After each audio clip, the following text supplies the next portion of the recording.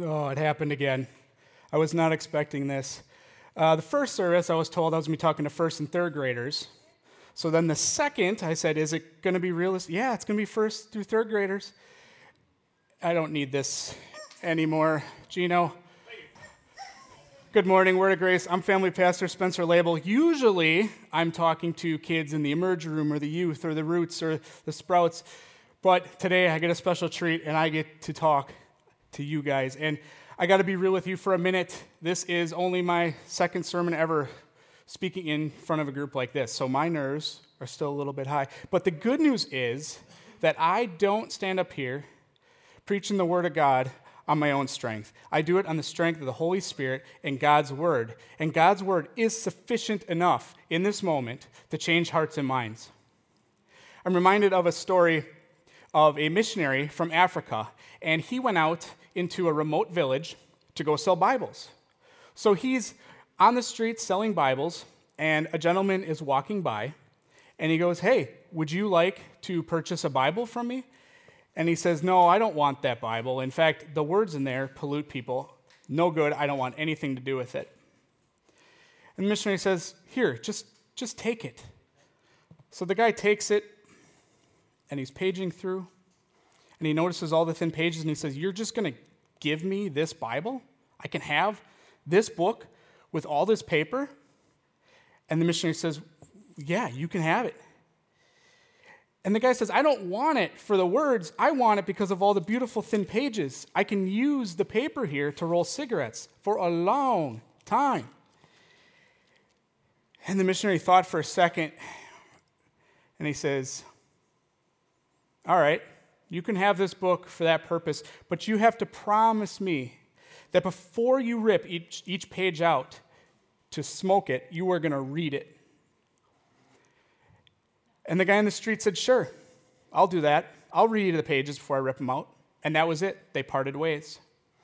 A couple years later, the missionary's in the same village in a tent meeting, and he had just gotten done speaking to the people. And a guy stands up from the back, and he says, "Hey, I'd like to say something." And the missionary says, "Go ahead. What do you have to say?" And the guy says, "You don't remember me because this was years ago, but you were on the street selling Bibles, and you urged me to take one, and I wanted nothing to do with it. So much to the fact that I said, if you gave me this Bible, I was going to rip the pages out and use them for rolling cigarettes, and I was going to smoke them. But you made me promise that before I ripped each page out, I would read each page. So, I was smoking my way through Matthew. I smoked Mark, and I smoked all of Luke. And I was smoking my way into John, and I got to John chapter 3, verse 16, and I saw the light, and my life was changed, and I chose Jesus as my Savior.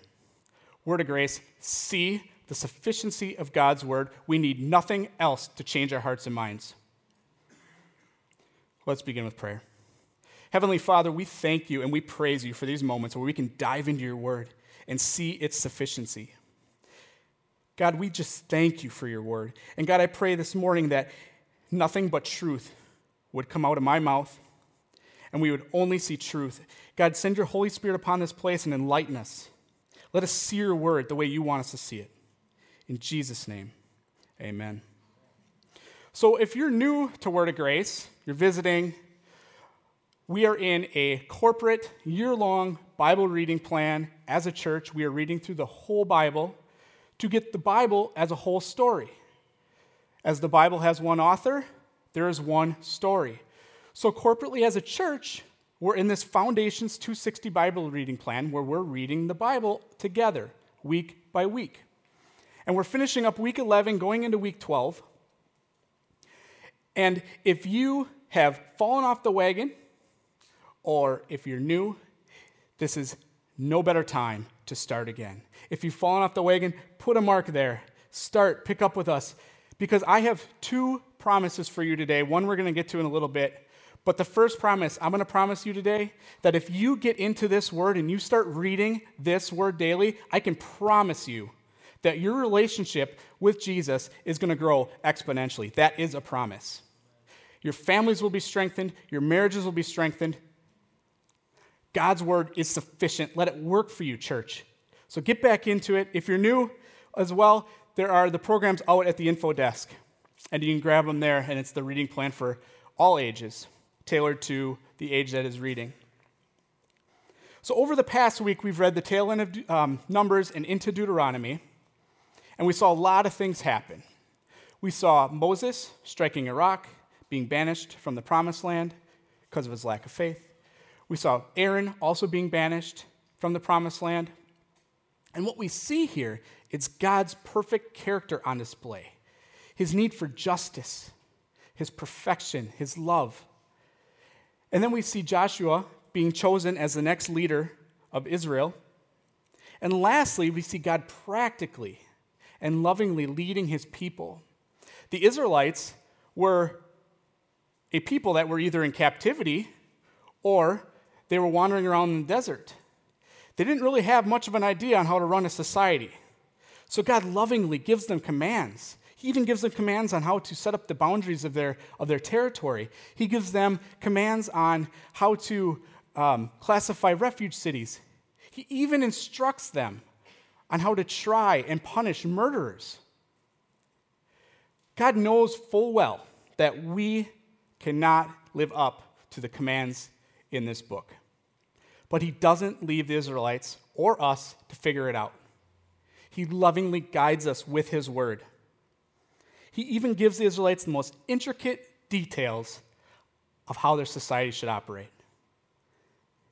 And then we come into the book of Deuteronomy, which is the fifth and final book of the Torah, or the law.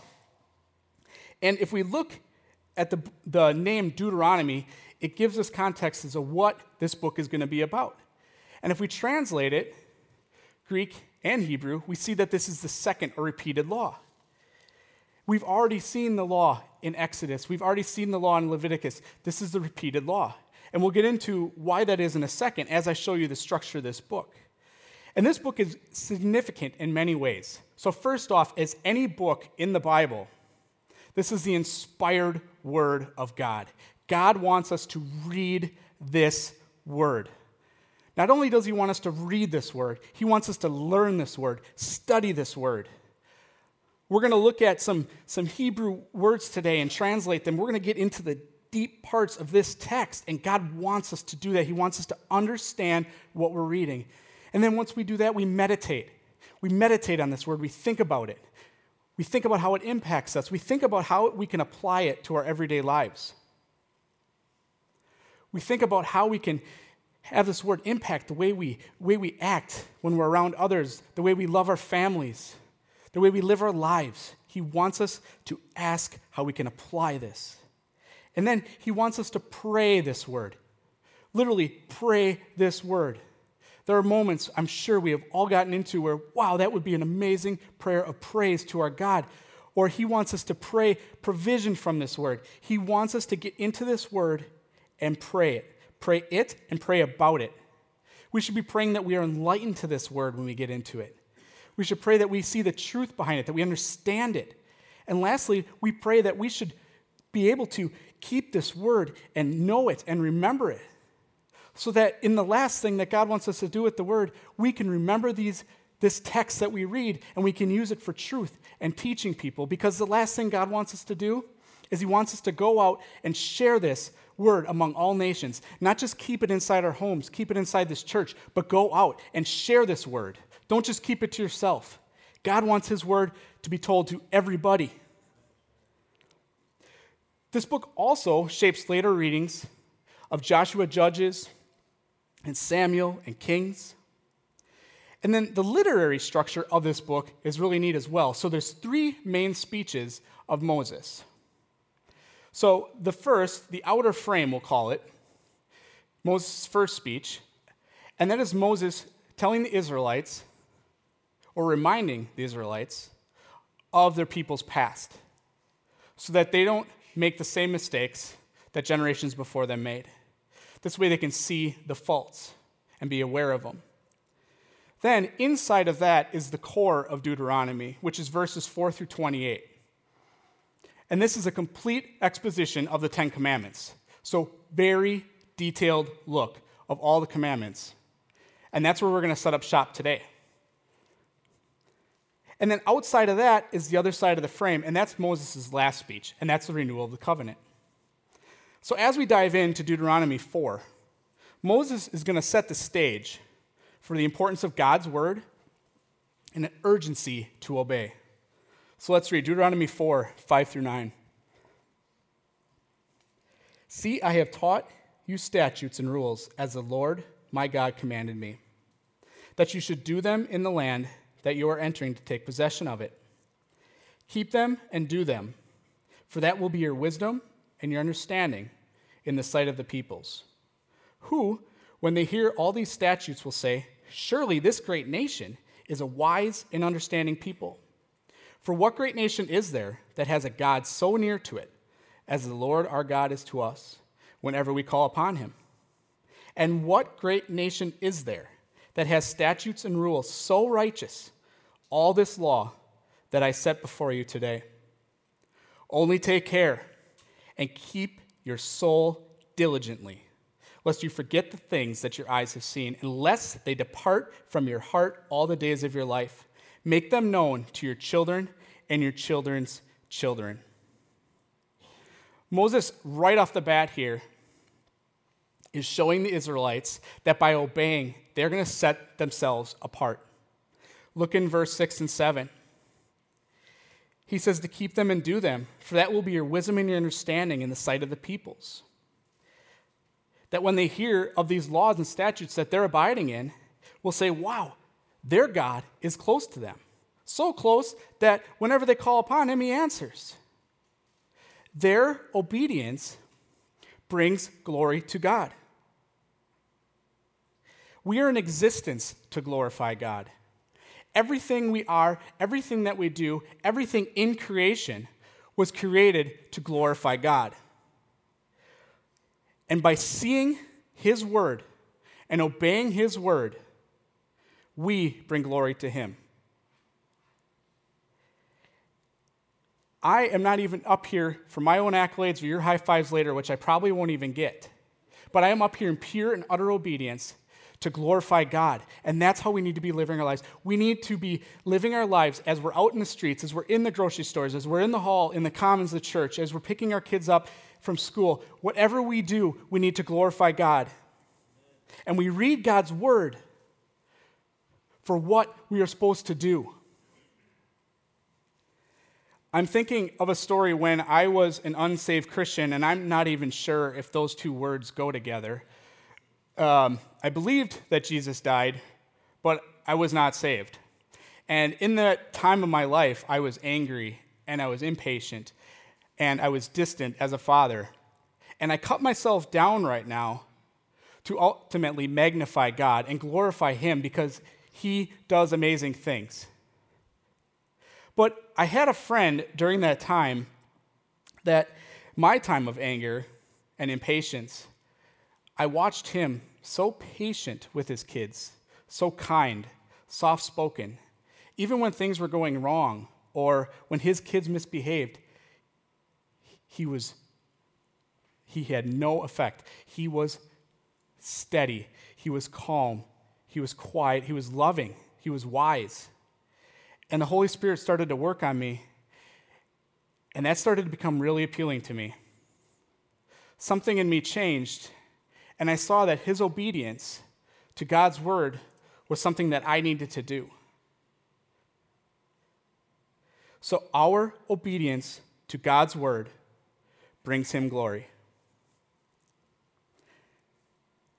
And then in verse 9, Moses urges them not to forget their past. He says, lest you forget the things your eyes have seen, and lest they depart from your heart all the days of your life. He's warning them of things that drew them away from God. As Christians, we need to constantly be aware of moments in our lives that draw us to or away from God. There are all kinds of things in our lives that do one or the other. And I'm familiar with a thing just recently, and maybe some of you guys can relate, but the Ukraine war and the 24-hour news cycle is compelling. News is always changing, constantly changing. It's never the same. So, to me, I felt like I needed to watch and see what was going on. The trouble with that is I became consumed by it. And it drew me away from times where I normally would have been getting into God's word or prayer, or even just thinking about those things that are lovely and good, as Scripture says. And so now as I look back on that, I'm reminded of times when I'm pulled away from God in that direct context. We should always be evaluating. And it's not that things like the news and things that may consume us are bad, although the news is pretty terrible right now in itself. But these things aren't bad, but we should not let ourselves get consumed by them. We need to keep our eyes on God. And then as we get into the text also in verse 9, we see the words used here to signify urgency. And as Westerners, we read this and we don't quite get a grasp on what the words are saying here. But if we look closely, and again, this is what God wants us to do with His word. Look closely in it. Learn it. Study it. And that's what we're going to do right now. He says, take care and keep your souls diligently.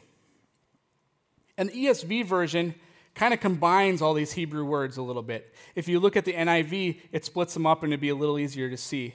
But just know the fact that shamar is the Hebrew word, and it's used twice, and miod is the other Hebrew word, and it's used along with shamar to show this urgency, and I'll explain it. So shamar means to keep, preserve, and watch. And then it's used twice, so watch, preserve, keep your soul. And then it's used with the word miod to show us this great urgency. And miod means that it pertains to a high scale or very or greatly. And if we think back to Genesis 1:31, this actually was used previously. God had just got done creating the earth, and He sits back on the sixth day, and He overlooks creation. And what did He say? He said it was very good. Miod, good. The imagery here is like when you're at a restaurant and you had the best meal of your life, and you'd be like, that was really good. Like, so good, I can't even put words to it. Or when your kids do the cutest thing imaginable, it actually hurts to watch. You're looking back at videos and you're like, oh, I just had that instance the other day. And that is the imagery. This is urgent news. Urgent stuff to look at here in Deuteronomy. And implications of not heeding these warnings are serious. And we know this from our personal lives. Implications of not heeding warnings can lead to injury or death. We have warnings all over. We have warnings in our car seats. We have warnings, equipment. We have warnings on the roads. We have speed limit signs. And if we don't follow the speed limits, what can happen? We can get a ticket, we can get hurt, we can get in a crash, we could be injured, we could be killed. And in life, not following these warnings can have great implications. I think back to my first career, and if you don't know, I used to be a full-time firefighter paramedic, and we had a structure fire one day. We had lightning had struck a house, and the attic was on fire. So we get there, and we go in through the front door, and we're in the living room, and we're working, and the fire was above us. So we had to pull down the ceilings to get at the fire. So we're pulling down the ceilings, and in a matter of a second, I heard this loud rush, and I knew what was happening. And the roof was coming down on us. And I quickly turned and dove down a hallway on my belly, and thank goodness I was in my early 20s, because I'm only in my mid-30s, but I could move fast back then. Man, it was either that or adrenaline, but one of the two things happened. I moved fast in the blink of an eye. But after the dust settled, sparks settled, I got up and I realized, oh no, my buddies are in the living room. And I run around the corner, and amazingly, my captain was knocked out, but he got knocked out into a chair. So we could quickly get him up, get under his, we got underneath his arms, and we got him out, and he did regain consciousness kind of in that whole movement. And anyways, on our way out, the group is ready to come back in to finish the job, and we said to them, hey, if you're going to go in and pull ceilings, you need to be careful. The ceilings are weakened, they're 1-inch thick plaster, and they want to come down in one sheet, so be careful. And we escorted my captain to the ambulance, and we're working on him, and more than a couple minutes later, we heard that same rush again. And they didn't quite heed our warnings. And them not heeding our warnings could have resulted in bodily injury or death. And we didn't just tell them this because we wanted to have them have a good time, or we knew they wanted to hear something great. Same goes for the word here. God isn't just telling some of these statutes or these things he wants to guide us with for our fun. He's doing it because our life depends on it. We need to read this word like our life and our children's lives depend on it, because they do, eternally. And we see this as we look at Deuteronomy 4:15 through 19. And we read on. Therefore, watch. There's that word again. Watch. Urgency. Watch yourselves very carefully, since you saw no form on the day that the Lord spoke to you at Horeb, out of the midst of the fire.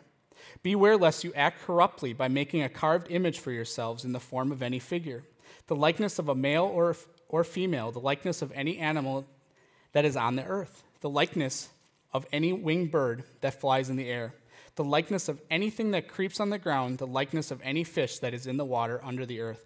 And beware lest you raise your eyes to heaven, and when you see the sun and the moon and the stars, all the host of heaven, you be drawn away and bow down to them and serve them, things that the Lord your God has allotted to all the peoples under the whole heaven. So immediately Moses is directing the Israelites to look at the fact that all the nations around them have multiple gods, and the fact that their gods are tangible, made of metals, things that are shiny, things they can touch. And he's warning them because God is of no form, he's of spirit. And as Christians, we know God is very real in our lives and very accessible. But he's not a shiny statue. And we were created as humans to be infatuated with something. We were made to worship. And what we were made to worship is God. So he's warning the Israelites, be careful. Because those things that the other nations have created are shiny and they're of form, and you might want to worship them instead. This is sounding a lot like our everyday lives, isn't it? There's things all over our lives that could be elements of worship. Food, sports, even our kids could be elements of worship to us if we're not careful. And there is great urgency here, great urgency to take care that we do not let these things be an object of our worship. Worship the Creator, not the creation. And Moses warns the people not to corrupt their hearts and to not confuse the Creator with the creature. And Paul alludes to this fact in Romans 1, and I didn't actually even read this in the first service for some reason, but I'll read it now, and it's not up on the board. And I'll start at 22. But claiming to be wise, they became fools and exchanged the glory of the immortal God for images resembling mortal man, birds, and animals, and creepy things. Therefore God gave them up to the lusts of their hearts, to impurity, to the dishonoring of their bodies among themselves, because they exchanged the truth about God for a lie, and worshipped and served the creature rather than the Creator, who is blessed forever. Amen. So from this text in Deuteronomy, and we see Paul allude to this and repeat this, but from this text in Deuteronomy, we see the order of creation. We see that God is sovereign over all and demands our worship. We worship the Creator. We worship our God, the God we're praising and learning about this morning, not the creation. Our creation is beautiful. Our creations are blessings, and they're not bad in and of themselves. Do not let creation consume you. Worship our Creator. And then we get to Deuteronomy 6. This next text sums up all we are to do as God's people, the greatest commandment. And let's read. Hear, O Israel, the Lord our God, the Lord is one. You shall love the Lord your God with all your heart, with all your soul, with all your mind. And these words that I command you today shall be on your hearts. You shall teach them diligently to your children, and shall talk of them when you sit in your house, when you walk by the way, when you lie down, and when you rise. You shall bind them as a sign on your hand, and they shall be as frontlets between your eyes. You shall write them on the doorposts of your house and on your gates. And that is the greatest commandment. And we need to, again, study this text to get understanding of what exactly is meant here. Because we see the word hear, O Israel, we're thinking, yeah, I need to hear this word. But that's not quite what it means. This word here was translated from the word Shema. In fact, verses 4 and 5 are so impactful and such a devotion to our one true God that Jews for generations have been praying this prayer as a daily devotion and prayer to our one God. And that prayer is called the Shema, after the first words of this text. And to understand how we need to see this text, we need to understand what that word Shema means. And the word Shema means to hear, yes, but also to obey and to do. We are to not only hear this word, but we're to obey it. Let it impact you. Follow the words on these pages. Because simply hearing is not to Shema. To Shema means you actually heard it and you did it and you put it into practice and you obeyed. That is the Shema. And then we see the word Lord used. Up there, it's not capitalized, but in your Bibles, you will see capital L-O-R-D, the Lord, our God. And that is speaking to the personal name for our God that we are worshiping today, that we are learning about today. And then we see the Lord, our God. We see our used, because this isn't just speaking to one person. This is talking about a unified people, unified as God's people, under one God, following and devoting themselves to one God. And we see the Lord is one. As I just spoke to before, all around them are nations with multiple gods. And Moses is saying here that they need to be devoted to one God, because there is only one God to be praised and glorified. And our purpose on this creation is to glorify God, and not just in the happy, fun times, but in the terrible times, the pain, the heartache. Because a lot of you in here have experienced this already. But just know, the longer you're alive, Christian, you're going to have a good chance that something in your life is going to happen, and it's going to be catastrophic, and it's going to hurt. But we even glorify God in those moments. We need to constantly read this word so we are prepared for those moments, because God created us for those moments. When it's tough and things are going bad, our story is being written in those moments to glorify Him. And then in verse 5, we must love our God with every part of our being, heart, soul, and mind. And heart is actually speaking to mind.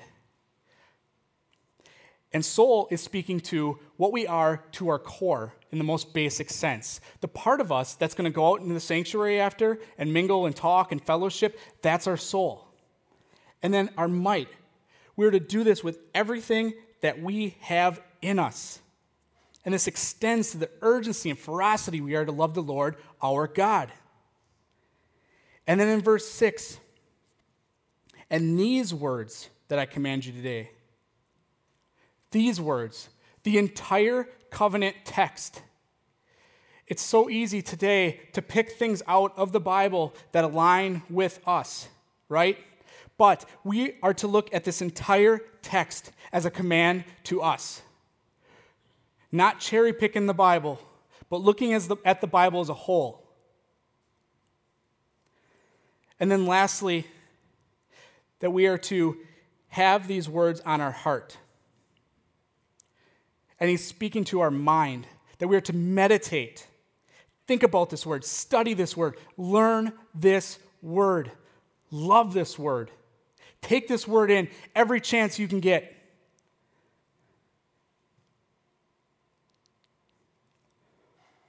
The Shema is an urgent call to follow God with everything we are, everything we have, and everything we intend to be. God demands our exclusive, all-inclusive devotion and worship. God demands our exclusive devotion and worship. Exclusive, only Him.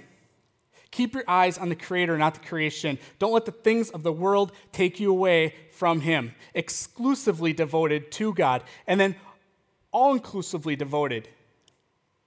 With everything that we are, with everything that we have, our families, our money, our belongings, our time, everything that we have, inclusively, needs to be devoted to God and His worship.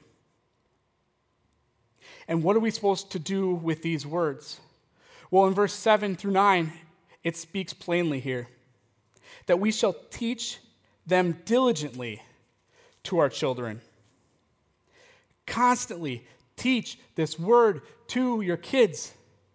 In the NIV translation, it states that we are to impress these words on our children. And NLT states that we are to repeat these words again and again, never ceasing to teach these words to our children. The imagery here is that we are to engrave this word like that of text on a granite stone. And think about it, as you're chiseling by hand, it's a long, arduous task, difficult. In fact, as you got near to the end, you'd have bleeding blisters on your hands and pain because the work is hard.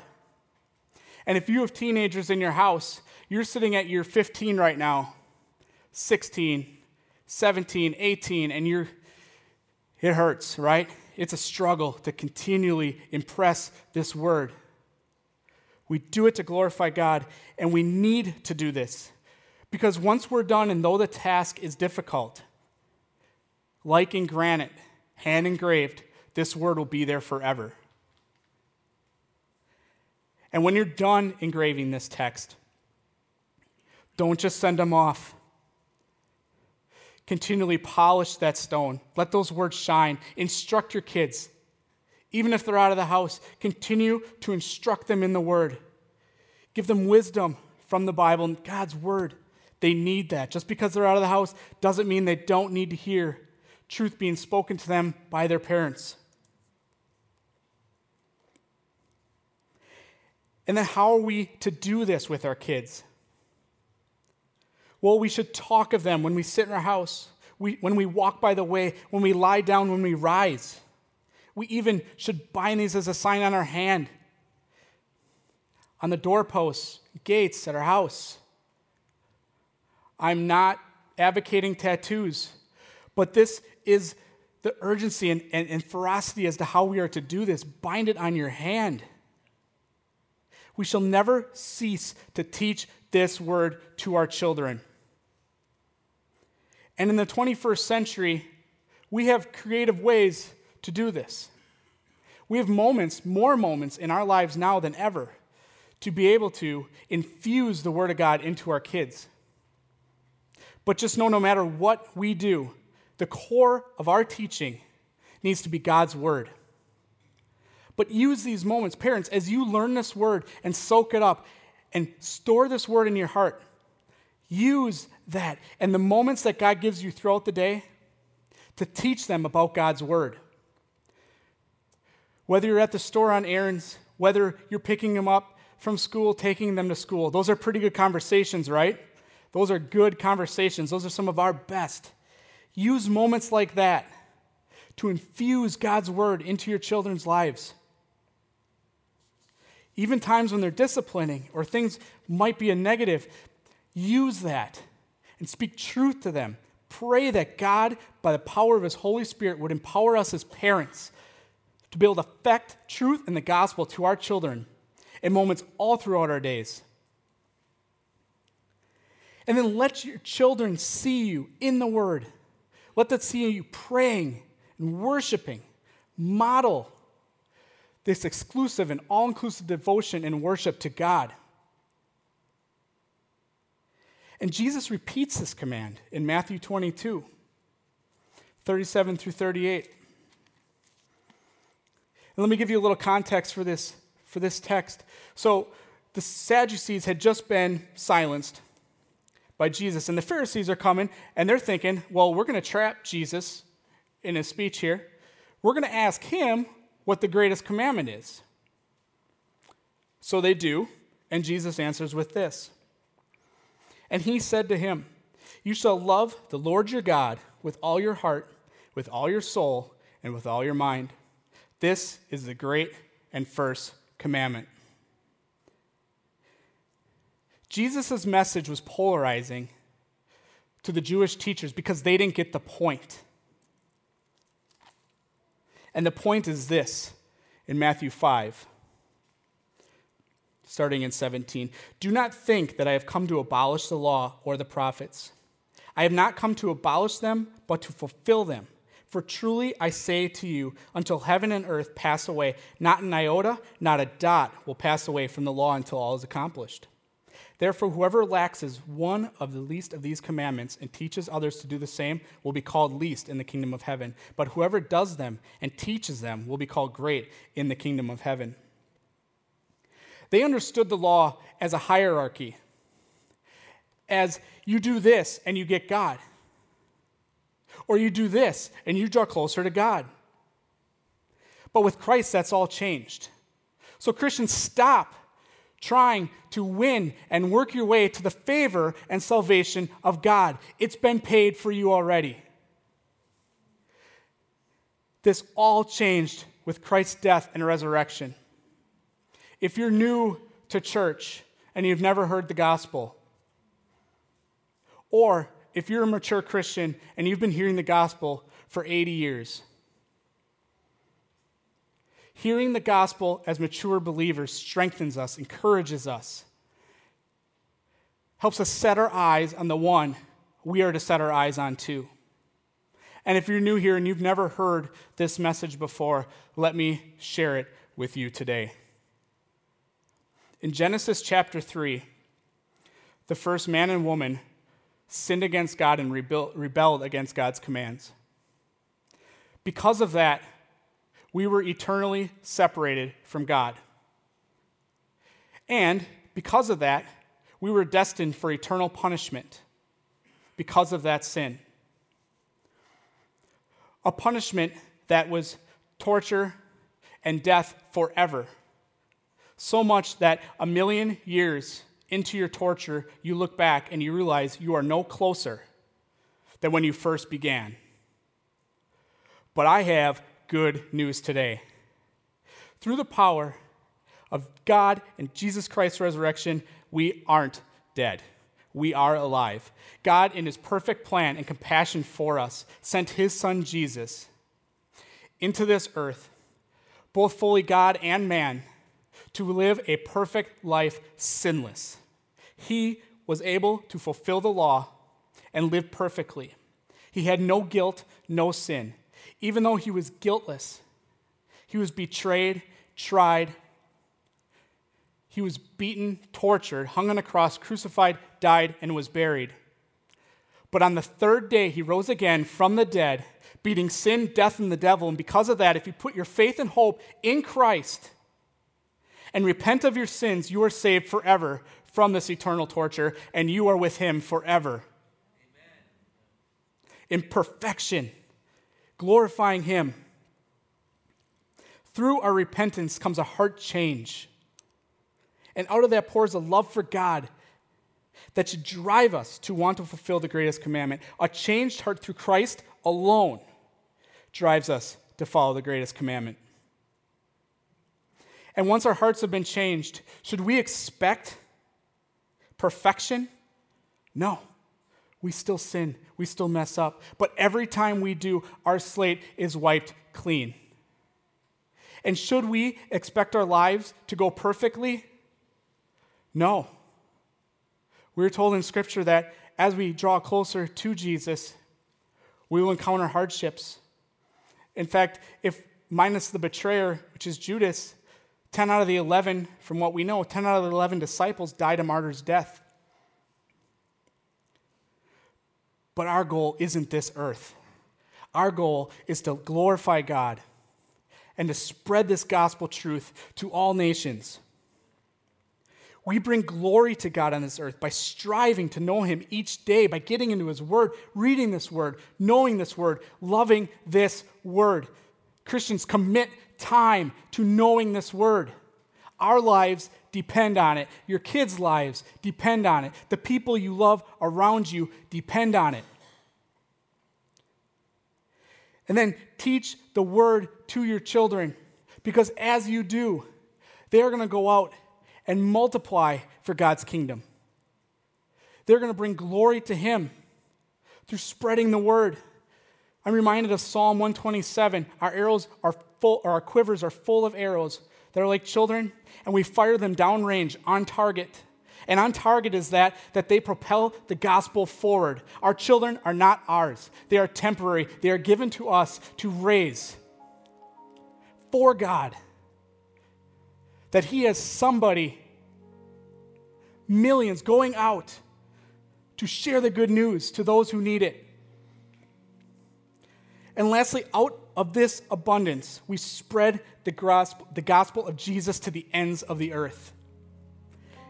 And that brings God glory. And all the while we do this by pressing on, straining, and striving for the end goal. And what is this end goal? Paul tells us in Philippians 3:11 that by any means possible he may attain resurrection from the dead. Any means possible. He may attain resurrection. And that's our promise through Christ. Resurrection, living eternally in perfect harmony and glory with God. That is our promise. And what do we do when we attain resurrection? We glorify God.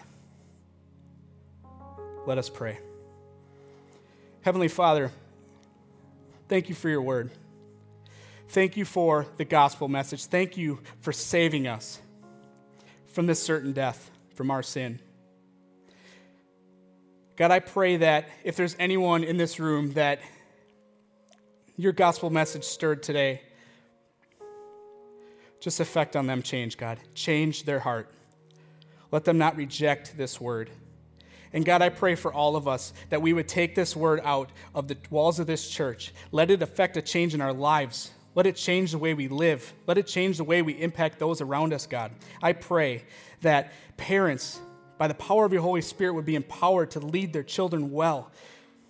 Give them an affection for the word, an affection to share this word with their kids. God, we thank you and we bring you all the glory. In Jesus' name, amen. Word of grace, if you can please stand. Hear, O Israel, the Lord our God, the Lord is one. You shall love the Lord your God with all your heart, with all your soul, with all your might. And these words that I command you today should be on your heart. Teach them diligently to your children. And you shall talk of them when you sit in your house, and when you walk by the way, and when you lie down, and when you rise. You shall bind them as a sign on your hand. It shall be as frontlets between your eyes.